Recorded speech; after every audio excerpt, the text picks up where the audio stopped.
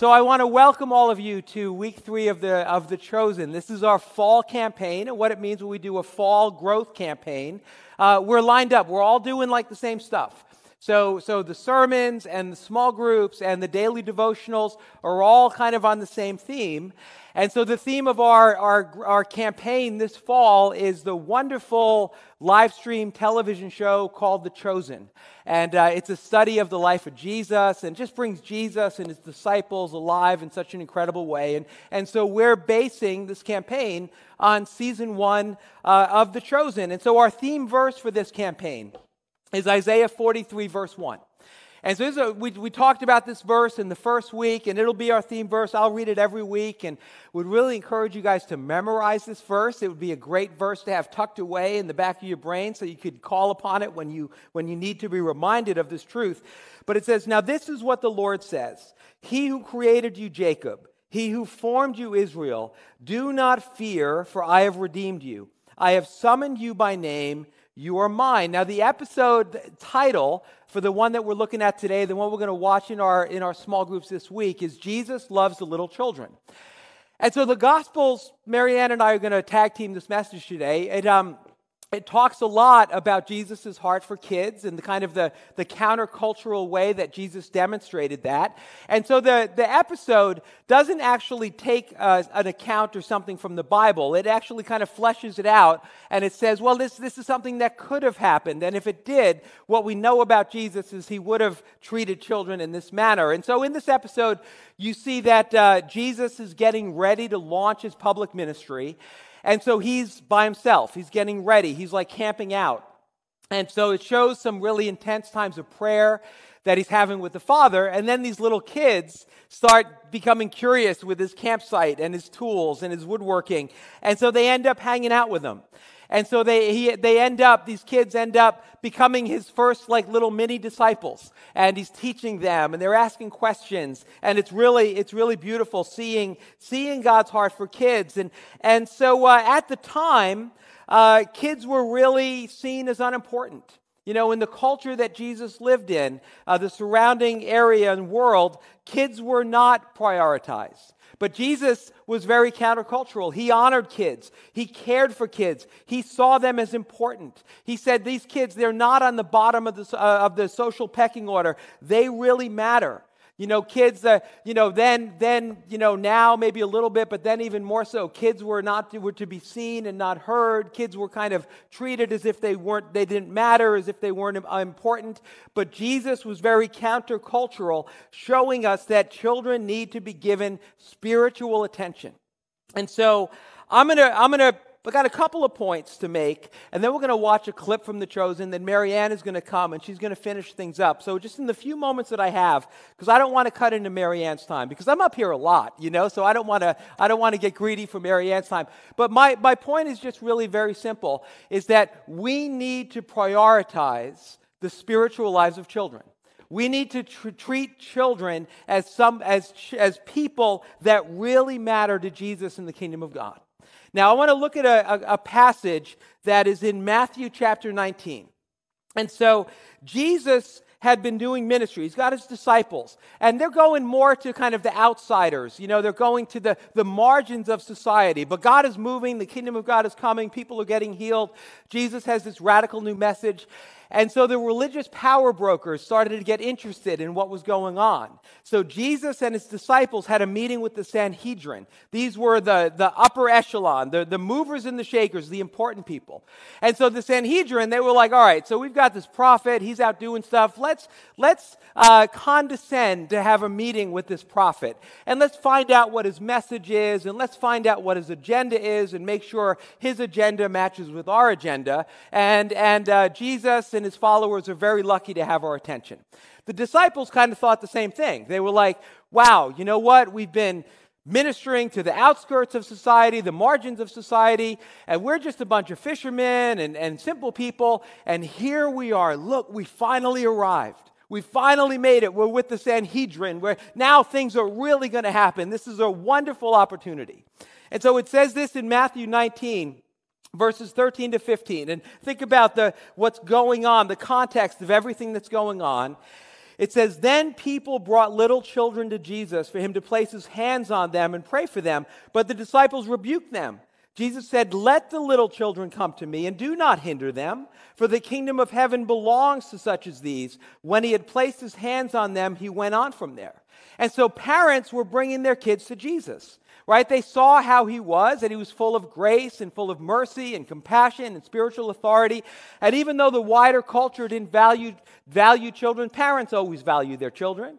And so parents were bringing their kids to be blessed by Jesus. And the disciples, though, rebuked them. It's kind of a harsh word that's used in the Greek. It might have even gotten a little physical, kind of like, "Get these kids out of here. What are you doing? Don't you understand this important moment? What are you doing bringing kids?" They totally misunderstood Jesus, and so Jesus rebuked them, right? There's another passage which Marianne will talk about, which says Jesus became indignant, like he got mad. He's like, "Well, you guys don't get it. You don't understand." And the one who said, "Let there be light," used the same word, and he said, "Let the little children come to me, for the kingdom of heaven belongs to such as these." And so, listen, what I just want to say in just a few minutes that I have is that we prioritize kids here. At the North Jersey Vineyard, children are worth our attention. They are of primary importance. Right now, we've got a youth gathering that's happening with teenagers. We've got kids' church. That is not babysitting. It is not saying, "All right, well, let's get the kids out of here so we can all do the really important work of what's going on, in the kingdom and here with all the grown-ups." I don't think that's how Jesus sees things. I wonder if maybe sometimes we're being babysat so the kids can kind of get what it is that they need. There's an organization called I'm a pastor and chief babysitter. Maybe that's my new title. But there's this organization called the 414 Movement. And it's called it's a worldwide organization. It's called that because it focuses on kids between the ages of 4 and 14. And what they've discovered through extensive research is that if adult followers of Jesus, if they had a significant experience with the gospel, with the presence of God in a way that really impacted them between the ages of 4 and 14, it really set them up to deal with all the complexities and isms and cultural pressure and all the stuff that can happen as you navigate through adulthood. Religion won't stay with kids, right? Religion doesn't. But a real interaction with Jesus, a real understanding of the gospel, an experience of the love of God, an understanding that they're made on purpose for a purpose, that can stay with you, right? That can stay with kids. And it's like God can kind of get an anchor in kids' souls that can really stay with them. And even if they wander off, it's like something that can kind of pull them back. D.L. Moody, a famous evangelist of the 19th century, he went and he preached the gospel to, hundreds of thousands, millions of people all over the world. He started out as a Sunday school teacher. And one day he said, "I baptized 2.5 people today." And so they said, "What do you mean 2.5 people? What do you mean, like 2 adults and 1 kid?" And he said, "No, actually 2 kids and 1 adult. The adult's the half. Because the adult, they're old. I mean, their life is half over. The kids, though, they're just getting started. They could do a lot of damage for Jesus and his kingdom. No, I baptized 2.5 people today." And I've had the privilege through the years of hearing from Pastor Marianne and Pastor Thomas, who's our youth leader, just different stories and accounts of how the kingdom is showing up in our kids. So Marianne told me about a kid who on a Saturday was stung by a bee. And so on Sunday, the next day in church, they're taking prayer requests, and this kid, says, I got stung by a bee, and my hand still really hurts, and I'm sore. And so all the little kids got around and laid hands on this kid and prayed for him. And all of a sudden, his face lit up, and he smiled, and he said, "The pain is gone. It doesn't hurt anymore." She got an email from a mom who said, "I just got to tell you what just happened with my kindergartner. I told my daughter," she was having this mom was having a terrible headache. She was like one of those close the drapes, lay in bed, one of those kind of headaches. And it was really bad. And so her little daughter, who was in kindergarten, said, "Mommy, let me pray for you." And so laid her hands on her head and prayed for her to be healed. And the mother said immediately the pain went away, and she was able to go about her day. And normally that's not what happened. When a headache like that came on her, it would stay on her for a while, but it immediately was lifted. Thomas told me about someone from our church. Yeah, that's worth clapping for. That's a cool thing, right? Thomas told us about someone in our church who said, "Thomas, I just got to tell you, I don't know what you're doing in there with those kids, but what happened is it was after one of our services. And they're walking around the lobby, and their shoulder was hurting, and they were kind of holding their shoulder. And so this teenager saw that and knew that this adult had a painful shoulder, and said, 'Hey, what's going on?' And they said, 'Oh, I just hurt my shoulder, and it's kind of bugging me right now.' And the kid said, 'Can I pray for you right now?' And so laid hands, on this adult in the lobby and prayed for him, and the shoulder got immediately healed. See, we need to understand that Jesus' heart for children, his love for children shows up in so many ways. Let the little children come to me. And here at the North Jersey Vineyard, we want to take that seriously.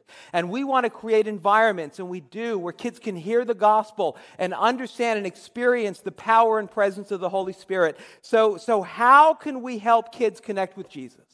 How can we help kids connect with Jesus? And I'm talking to parents, obviously. I'm talking to grandparents. I'm talking to aunts and uncles. I'm talking to people, maybe you don't have kids, but you've got friends of kids, or we've got people, in our church who don't have kids, but they have a heart for kids. And so they serve in our kids' church ministry, or they volunteer with our youth group. What are the ways that we can make sure that we're helping kids come to Jesus? And two things really quick. First is, talk to them about spiritual things. Talk to them about spiritual things. Proverbs 1:8-9 says, "Listen, my son, to your father's instruction, and do not forsake your mother's teaching. They are a garland to grace your head and a chain to adorn your neck." So very simply, what that means is ask your kids questions. Right? So some of you have kids right now who are in kids' church. And so you're going to be in the car right after church. And so a conversation that should be happening in all the cars on the way home is, what did you learn in kids' church today? They maybe come out with a drawing or some kind of craft or something they did for you to say, "Hey, explain this to me. What did you learn about God from this? What does this mean? Why did you draw it this way?" Have those spiritual conversations with your kids. Help your kids figure out how to bring their Christianity, their faith, their Jesus into their everyday life. So when there's things that happen at school or happen on the playground, have conversations with them about, what do you think Jesus would have you do? Or what does it mean for us as Christians? How should we respond in this situation? Help them start thinking about how Jesus isn't like left behind in church on a Sunday. Right? That we don't just kind of like wave goodbye to Jesus as we drive away to church and say, "See you next week, Jesus." That we actually figure out, as we're trying to figure out, how do we incorporate Jesus into our daily life, help our kids. Tell them about your spiritual journey. Let them know how you came to know Jesus. Let them know how Jesus has made your life better, how Jesus has made you better at life. Talk to them about your purpose that God has revealed to you, and the things that you do because you're trying to live out the purpose that God has given you. Talk to them about some of the heroes of the faith. Our kids hear a lot about justice. And that's a good thing, that there's this desire for there to be justice, because God is all about justice. Well, let our kids know how God has used his followers to bring about justice in the world. Let them know about William Wilberforce. William Wilberforce, who was a leader in England in the late 1700s, early 1800s, God raised him up to eradicate slavery in the Western Hemisphere. It started in England, and then a generation later, us in the U.S., we were a little bit slow, but it eventually got across the Atlantic, and it was William Wilberforce, who was a follower of Jesus, and it was his faith that really motivated him to do that. Talk about William and Catherine Booth, the founders of the Salvation Army. They had this radical heart for the poor at a time when people didn't think about the poor, but they helped an entire generation and then succeeding generations understand and capture God's heart for the poor. Talk about Harriet Tubman and the Underground Railroad. She was a slave who escaped, but because she was a follower of Jesus, she said, "I'm going to risk my life to help other people come into the freedom that I've experienced. They're going to hear about Dr. Martin Luther King Jr. There's a whole day, there's a month that, it should be more, but they're going to hear about him. Make sure they understand that it was Dr. Martin Luther King's strong faith in Jesus Christ that enabled him to do what he did. That his message of justice and his message of reconciliation and the means of doing this through peaceful protest is something that was totally informed by his commitment to Jesus and his relationship with God. Talk about the heroes of the faith. Read the Bible with them. 2 Timothy 3:16-17 says, all Scripture is God-breathed and is useful for teaching, rebuking, correcting, and training in righteousness, so that the servant of God may be thoroughly equipped for every good work. And so read the Bible with them. If your kids are little, there's wonderful illustrated Bibles where you could read about Noah and you could read about Moses and David and Josiah and Elijah, thinking about the namesakes here of the kids we dedicated, and Jesus and Paul and all of it, and really help them be interacting with Scripture so that they can be equipped. And so we talk to them about spiritual realities. And the second thing that we can do, there's so much more that I could say. But let me just end with this. We need to pray for our kids. We need to pray for our kids. Remember a couple of weeks ago, I talked about drawing prayer circles.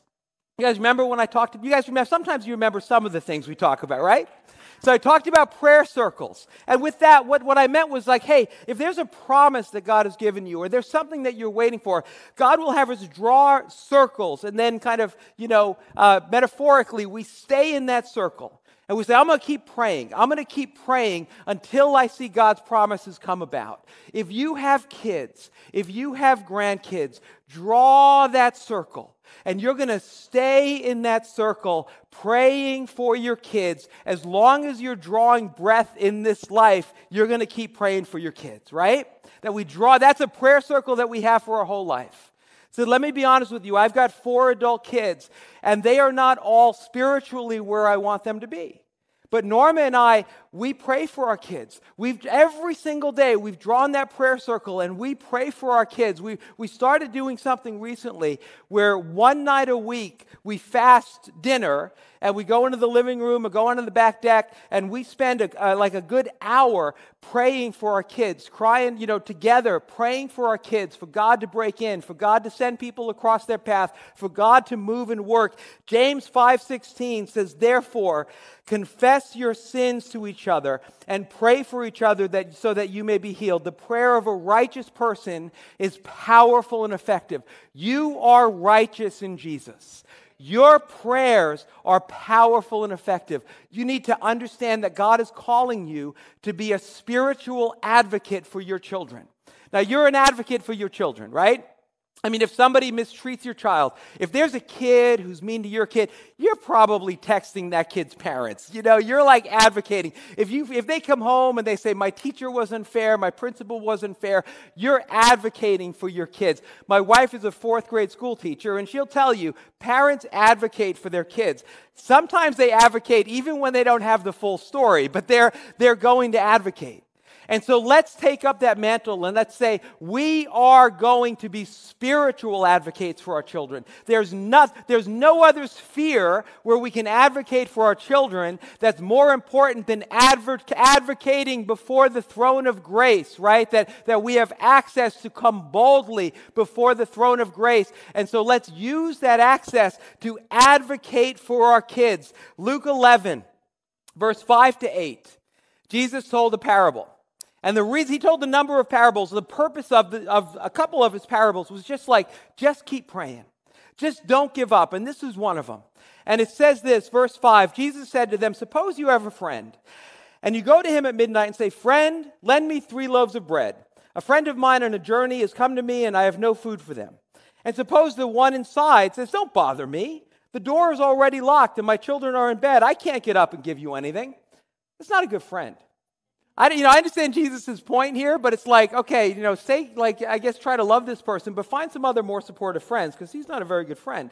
Jesus said, I tell you, even though he will not get up and give you the bread because of friendship, yet because, and I love this phrase, because of your shameless audacity, he will surely get up and give you as much as you need.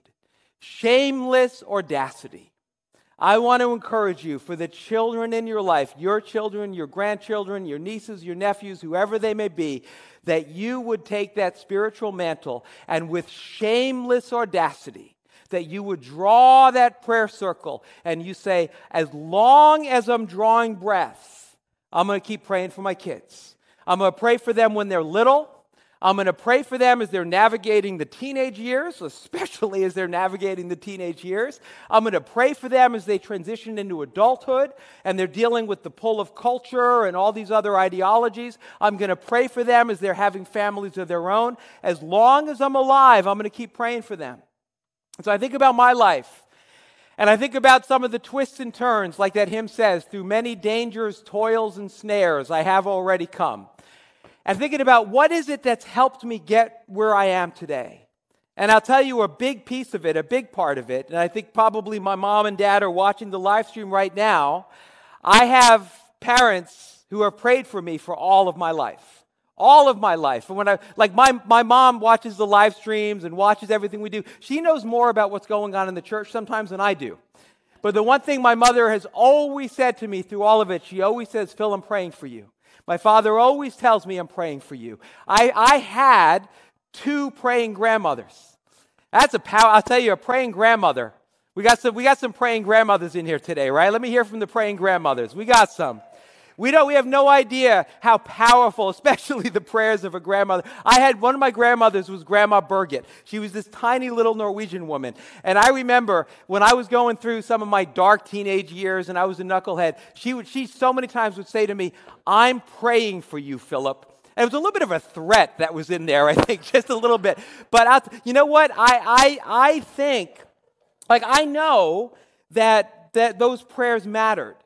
I think when I get to heaven, when I get to the other side, I'm going to realize I had no idea how much those prayers mattered. And so I want to encourage us, yes, talk to kids matter. They matter here at the Vineyard. Look for opportunities to talk to your kids about spiritual things and pray for your children with shameless audacity. And so I want to invite you. We're going to do something a little different this week. We've got the connection cards, and on the back you can write a prayer request. I want to invite you to write a prayer request for your child or children or grandchildren or whoever it might be. If you already a neat little feature on our digital app, a connection card through the app, you can retrieve it. Even if you sent it, you can go back in and edit the prayer and put in a prayer for your kids. And what we're going to do this week is the pastors are going to pray for your kids, and we're going to get it out to some of the other prayer warriors in the church, and we're going to spend a week praying for the kids of our church with shameless audacity. All right? I'm going to turn things over to Marianne, but before we do that, I have a 3-minute clip here from The Chosen that I think really captures the heart of Jesus that we're talking about this morning when it comes to kids. Let's check that out. Abby said you travel a lot. Do you have a house? My father provides everything I need. Is your father rich? Did Abigail tell you to ask me that? No. That is a question for another time. What's your favorite food? Oh, Joshua the Brave speaks. I like so many different foods, but I especially love bread for many reasons. How are those spoons coming along, girls? Good? String, is it tight? Yep. Almost? Okay. So tell me, do you all know how to pray the Shema? Yes. Oh, I would love to hear it. You lead us. Hear Israel, The Lord is our God. The Lord is one. you shall love the Lord your God with all your heart, all your soul, and all your might. And it shall come to pass, if you surely listen to the commandments I command you today, that you may gather in your grain, your wine, and your oil, and you will eat, and you will be satisfied. I am the Lord your God, who led you from the land of Egypt to be a God to you. I am the Lord your God. Amen.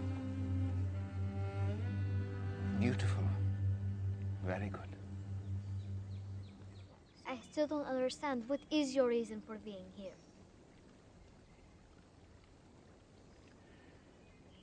I'm telling you this because even though you are children and the elders in your life have lived longer, many times adults need the faith of children.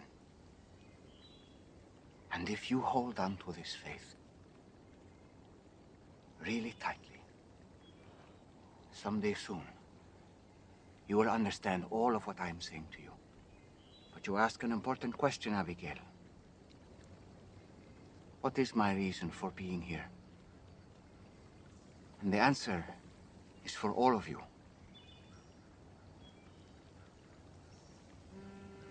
The Spirit of the Lord is upon me. He has anointed me to proclaim good news to the poor. He has sent me to proclaim liberty to the captives and recovering of sight to the blind,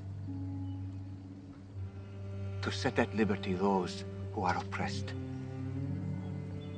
and to proclaim the year of the Lord's favor. Isaiah. Isaiah, I have loved spending this time with you. You are all so very special. And I hope that my next students ask the same questions you do, and that they listen to my answers. But I suspect they do not have the understanding you do. And I hope that when the time comes, they will tell others about me, like you have. Abby said, All right, so that was a beautiful clip from The Chosen, and Phil did an amazing job talking about, I think that was like the best commercial for children's ministry. So I'm looking forward to many of you signing up for kids ministry after today. But what I want to talk about today is, I believe, a word from the Lord that is a particular challenge to us adults. And as we saw in The Chosen, as we see in Jesus' life in the Bible, that he challenged cultural norms, and that is true for how he approached and loved children. So we're going to look at Matthew 18, and this is what it says in Matthew 18, verses 1 through 6. It says, "At that time, the disciples came to Jesus and asked, 'Who then is the greatest in the kingdom of heaven?' He called a little child to him and placed the child among them, and he said, 'Truly, I tell you, unless you change and become like little children, you will never enter the kingdom of heaven. Therefore, whoever takes the lowly position of this child is the greatest in the kingdom of heaven, and whoever welcomes one such child in my name welcomes me.'" So you see in this passage, the disciples asked Jesus, "Who's the greatest, Jesus? We want to know," right? They probably expected a different answer. And as we saw in the show, there were definitely people who were treated differently and better than others in that culture, right? We saw that the Romans were feared, that Nicodemus and other religious leaders were venerated and were treated so much better than everyone else. And in our own cultural context today, when we think of, the greatest of all times, like the GOATs, right?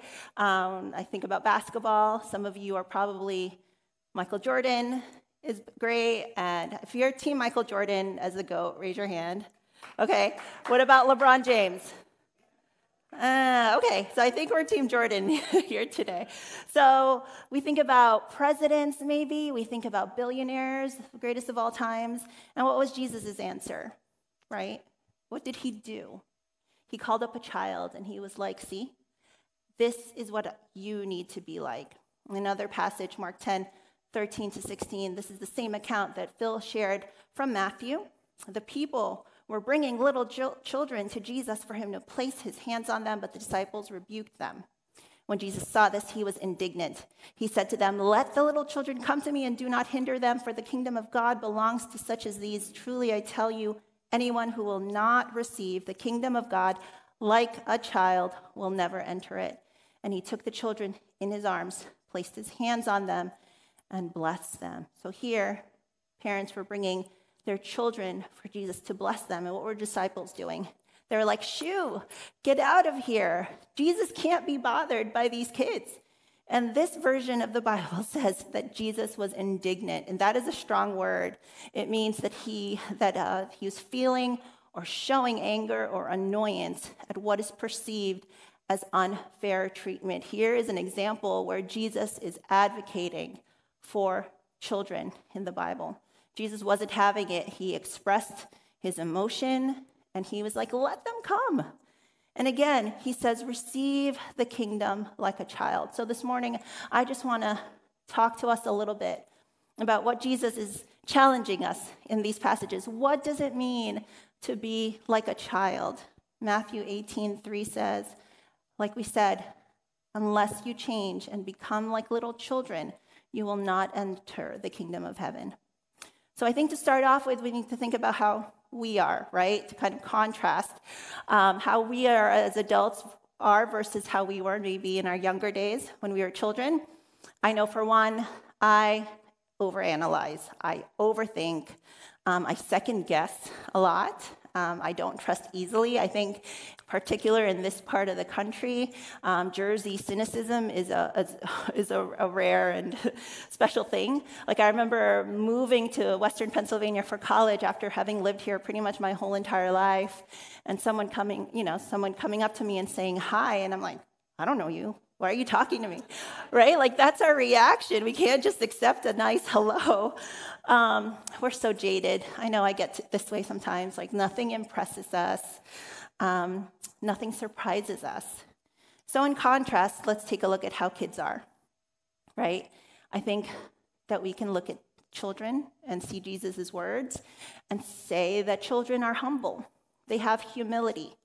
Jesus says, whoever takes this lowly position, right? We don't expect too much from them. I think this is what the disciples were getting at. They didn't expect, Jesus to care about the kids. What importance could they possibly have, right? We equate importance with status, with power, with money, with authority. And Jesus here is speaking to the value of humility that children generally have. Children have to rely on those bigger than them, right? It's not a comfortable place to be, to admit that we need, right? To know and be fully aware of our own dependence. And yet, Jesus highlights this as a part of the change we are supposed to reach for. Whoever takes this lowly position is the greatest.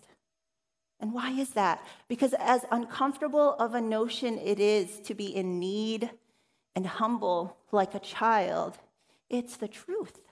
We are all sunk without Jesus, our Savior. We are poor and needy without Christ. This is the truth about who we are, and we need to come to terms with this as our true status as his children, to approach Jesus with our humility in our smallness, in recognition of God's majesty and power, in our reliance on our good Father. This is where kingdom breaks through in our lives. Amen? We cannot do this on our own. We need to rely on the one who is able to do more than we think or imagine. So reach lower, get lower, recognize that God is big and we are not. And in recognizing our true need for Christ, well, that's a great kingdom value. So the question for us is, how are we relying on ourselves instead of God? Are we able, as kids are so great at doing, as we just saw Abigail in the clip, she just went right for it with her questions. Are we able to ask the Lord for help? Do we recognize our need? Are we able to be humble? I think another thing that kids are great at is they are very uninhibited. They do things full force without pretense, right? They are very honest with their emotions and how they express themselves.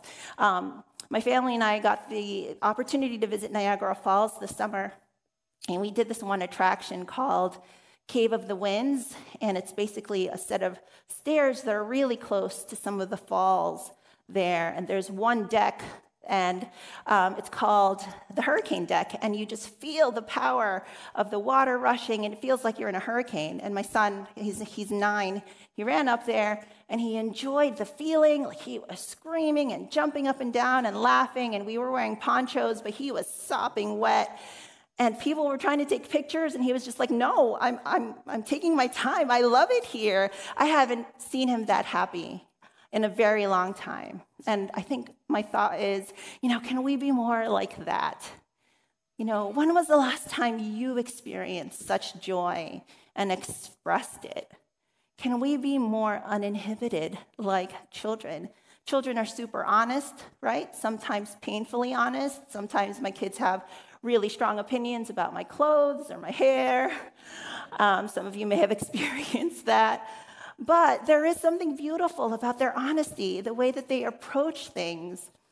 Notice how children show excitement, right? A lot of us adults, we try to tamper our reactions, right? Or our expectations, right? Do you notice this about you? Like we just always want to stay cool, calm. We're collected all the time. But kids are not like this at all, right? They like if you try to bring up ice cream or Disney World with my kids, they will go nuts. They'll be so happy and so like crazy. If you bring up the doctors, like going to the doctors, or them having to do their homework, or a loss of screen time, this is a big deal. You will know how they are feeling in that moment, right? There is no pretending. I'm reminded of David in the Psalms, right? Who started as a child, who did an awesome, mighty work for God in defeating Goliath. But throughout the Psalms, he danced before the Lord. 2 Samuel 6:14 says, David danced before the Lord with all his might. When was the last time you were able to say that you did anything with all your might? Here, David danced before the Lord with all his might, to the point where some passages called his worship undignified. That was okay with him, right? He was painfully honest with his prayers. Where are you, God? He cried out in Psalm 86, Lord, listen to me. Listen to me. Doesn't that sound like something a kid would say? Listen to me and answer me. I am poor and helpless. I think David understood what it means to be a child of God. But David always remembered God's faithfulness, how big he is. He trusted God. He was considered a man after God's own heart. And I think the Psalms shows us a part of that. Why? Ephesians 6:18 says to pray on all occasions with all kinds of prayers and requests. Are we like kids in this way? Do you know how when some of you have little children and how incessant they are with their questions, with their requests? Well, we can be like that with God. This passage says so. Pray on all occasions with all kinds of prayers and requests, right? Can we be honest with God and with ourselves? Can we be more like children in this? Can we pray honest prayers? We don't need to have all the long theological words down. We don't have to pray in Christianese.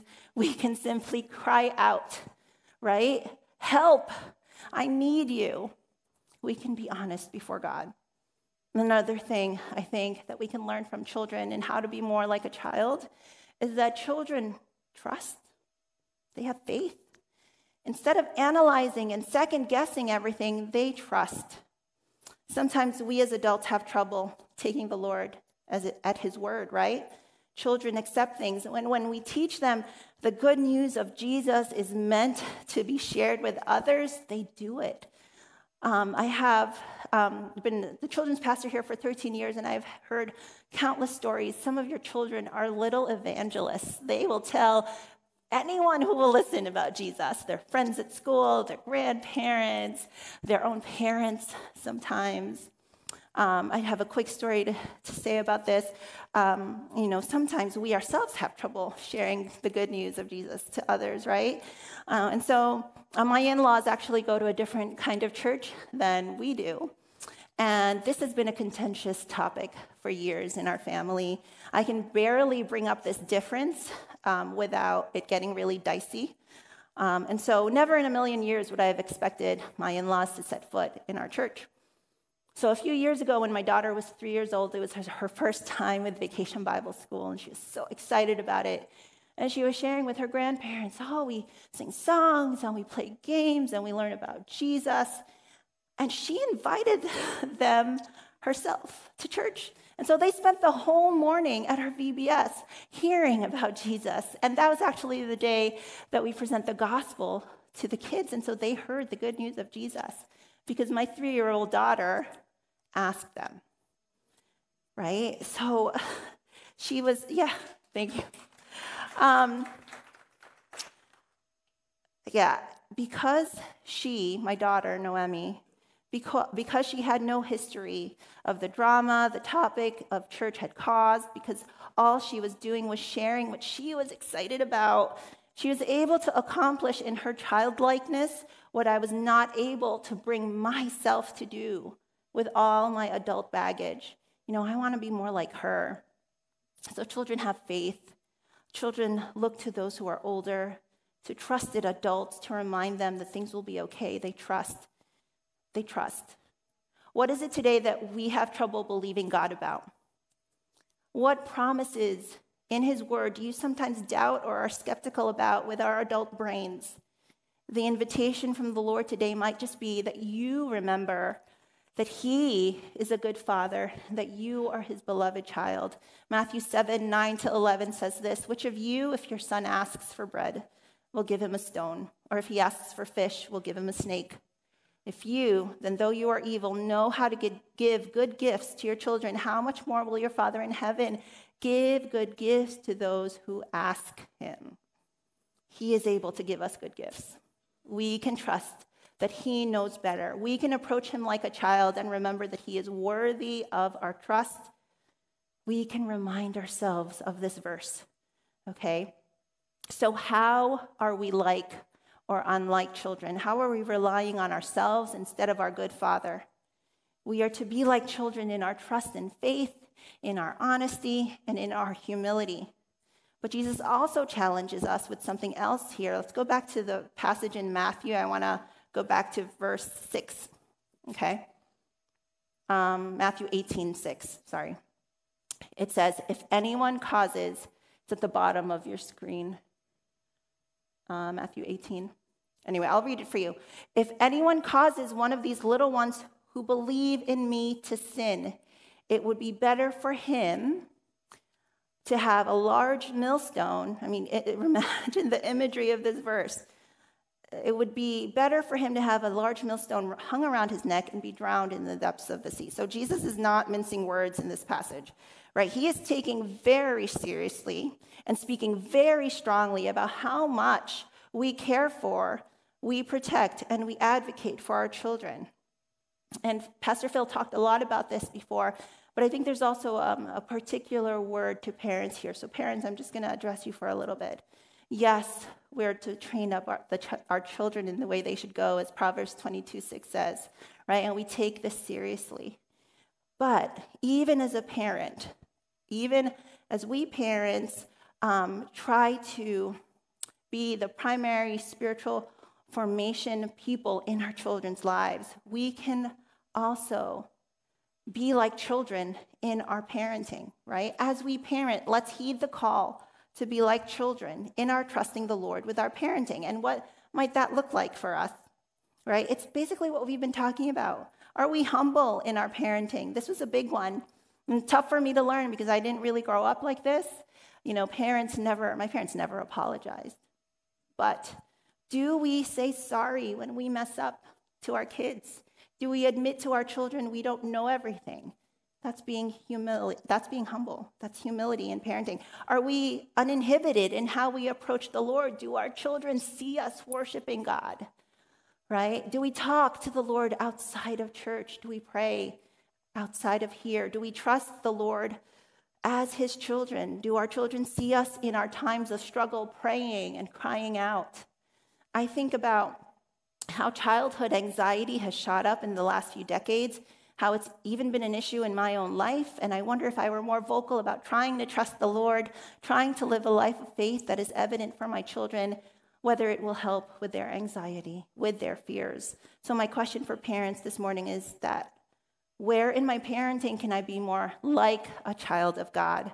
Because of all the tough things we will go through in life, I have no doubt, if you are a parent, that parenting is one of life's greatest challenges, and we need our good Father with us in this. Amen?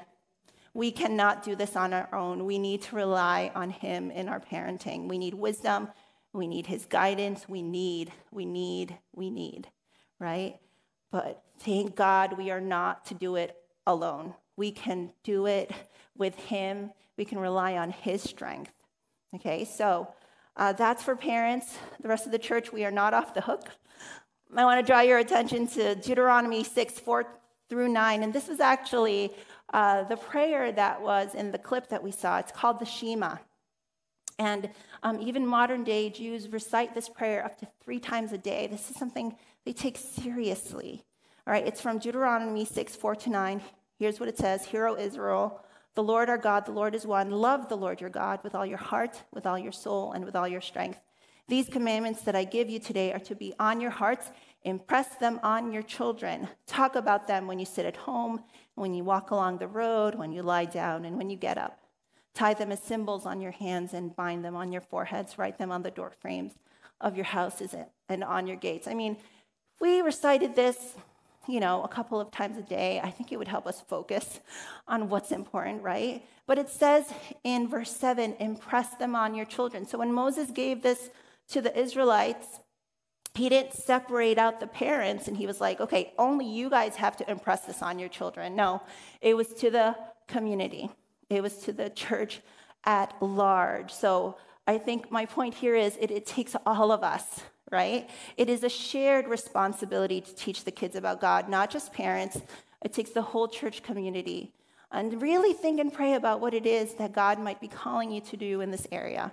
It might be kids ministry, and talk to me if you are interested in that. I'd love to talk to you about it. But maybe you have a heart for inner city kids. Maybe you would love to help out at a crisis pregnancy center for parents choosing to give their kids a chance to live, okay?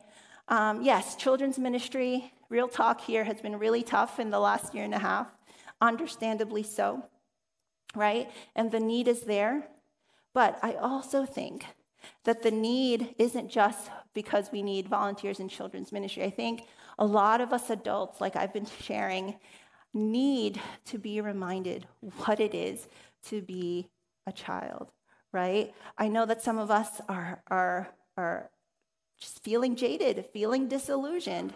It's been a really tough couple of years, and I understand that. But what if the Lord is calling you to work with children because he wants to shape and mold you to be more like the little children he is telling us to be like? I know that is the case for me. I am not naturally a trusting person. And I know that God has used children in my life to impact me in such huge ways.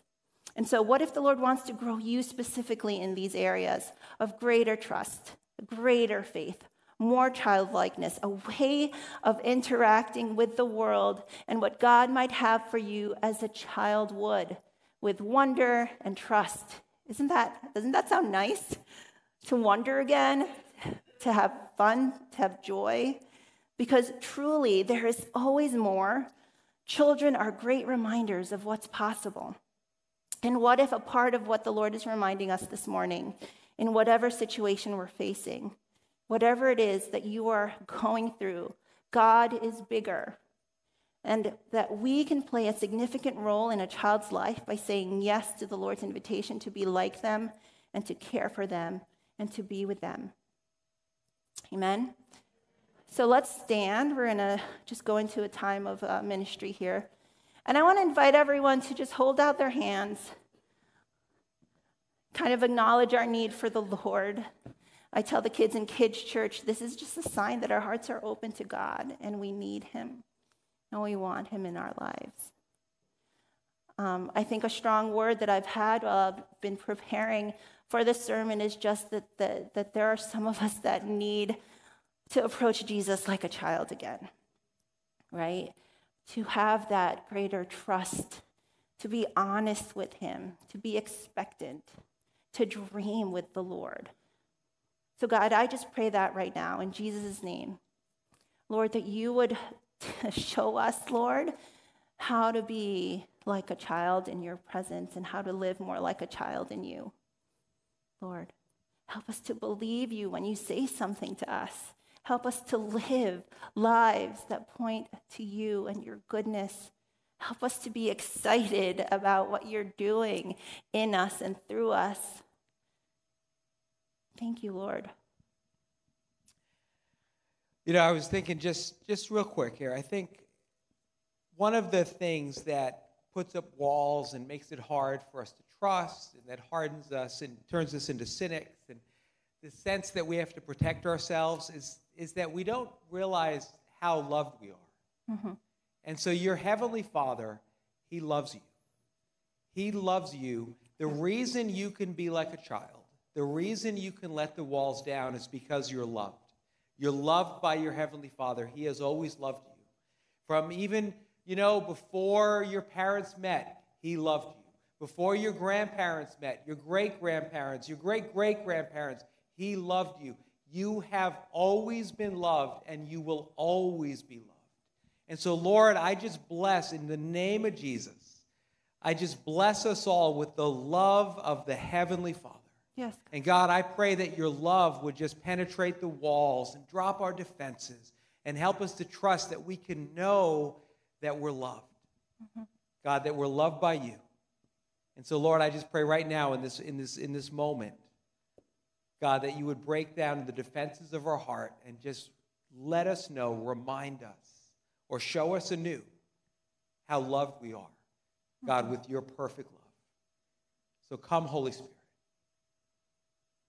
We're gonna have some ministry time, and so we got people from the prayer ministry team that are going to be over here, and I want to encourage you. I talked about writing down those prayer requests for your kids, and so I know that some of you came in here today with real burdens for either your little kids or your adult kids or whatever it is, and I just want to encourage you to let someone help you bear that burden today. Let someone help you pray for your kids, that together you can kind of come in and you can pray together.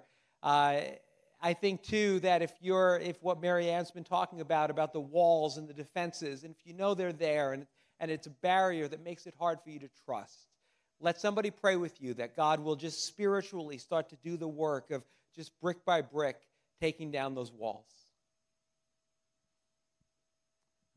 And I just also, just got to say that if there's anyone here, you have not yet opened up your heart to your Heavenly Father, I want to give you a chance to do that. If you haven't become, you're born as someone who's loved by God, but you're not born as a child of God, right? That happens when we're born again. That happens when we accept God's free gift of salvation. And so if you want to be born again into the family of God, so you can know that you're part of God's family, I want to lead you in a prayer, and you can just pray this. Pray, Lord Jesus, I need you. You don't even have to say it out loud. Just say it in your heart. Lord, I believe that you died on the cross for me. I believe you rose from the dead and that you're here now. And so I ask that you would forgive all of my sins. I accept your free gift of salvation. Teach me how to be a child, how to be like a child. Lord, I don't want to live with defenses. I don't want to live with cynicism. I want the freedom that you have for me. And so I invite you into my life, and I accept your free gift of salvation, and from here on out, I will try to follow you. Just keep your eyes closed, but if you prayed that prayer, just raise your hand right now if you prayed that prayer. And I'll ask you to do one other thing. On your connection card, check off that you decided to become a follower of Jesus, or you can text follow to this number, and we have some stuff that we'll send you. And I'll reach out to you this week and just see how I can pray for you. All right? We've got the prayer team. They're ready for you to come. Whatever your prayer needs are, please take advantage of that opportunity. I just really know that maybe some of us, you have burdens, and going and letting someone pray with you will help you leave here lighter than you came in. All right? And so God bless you guys. Have a great week, and we'll see you soon.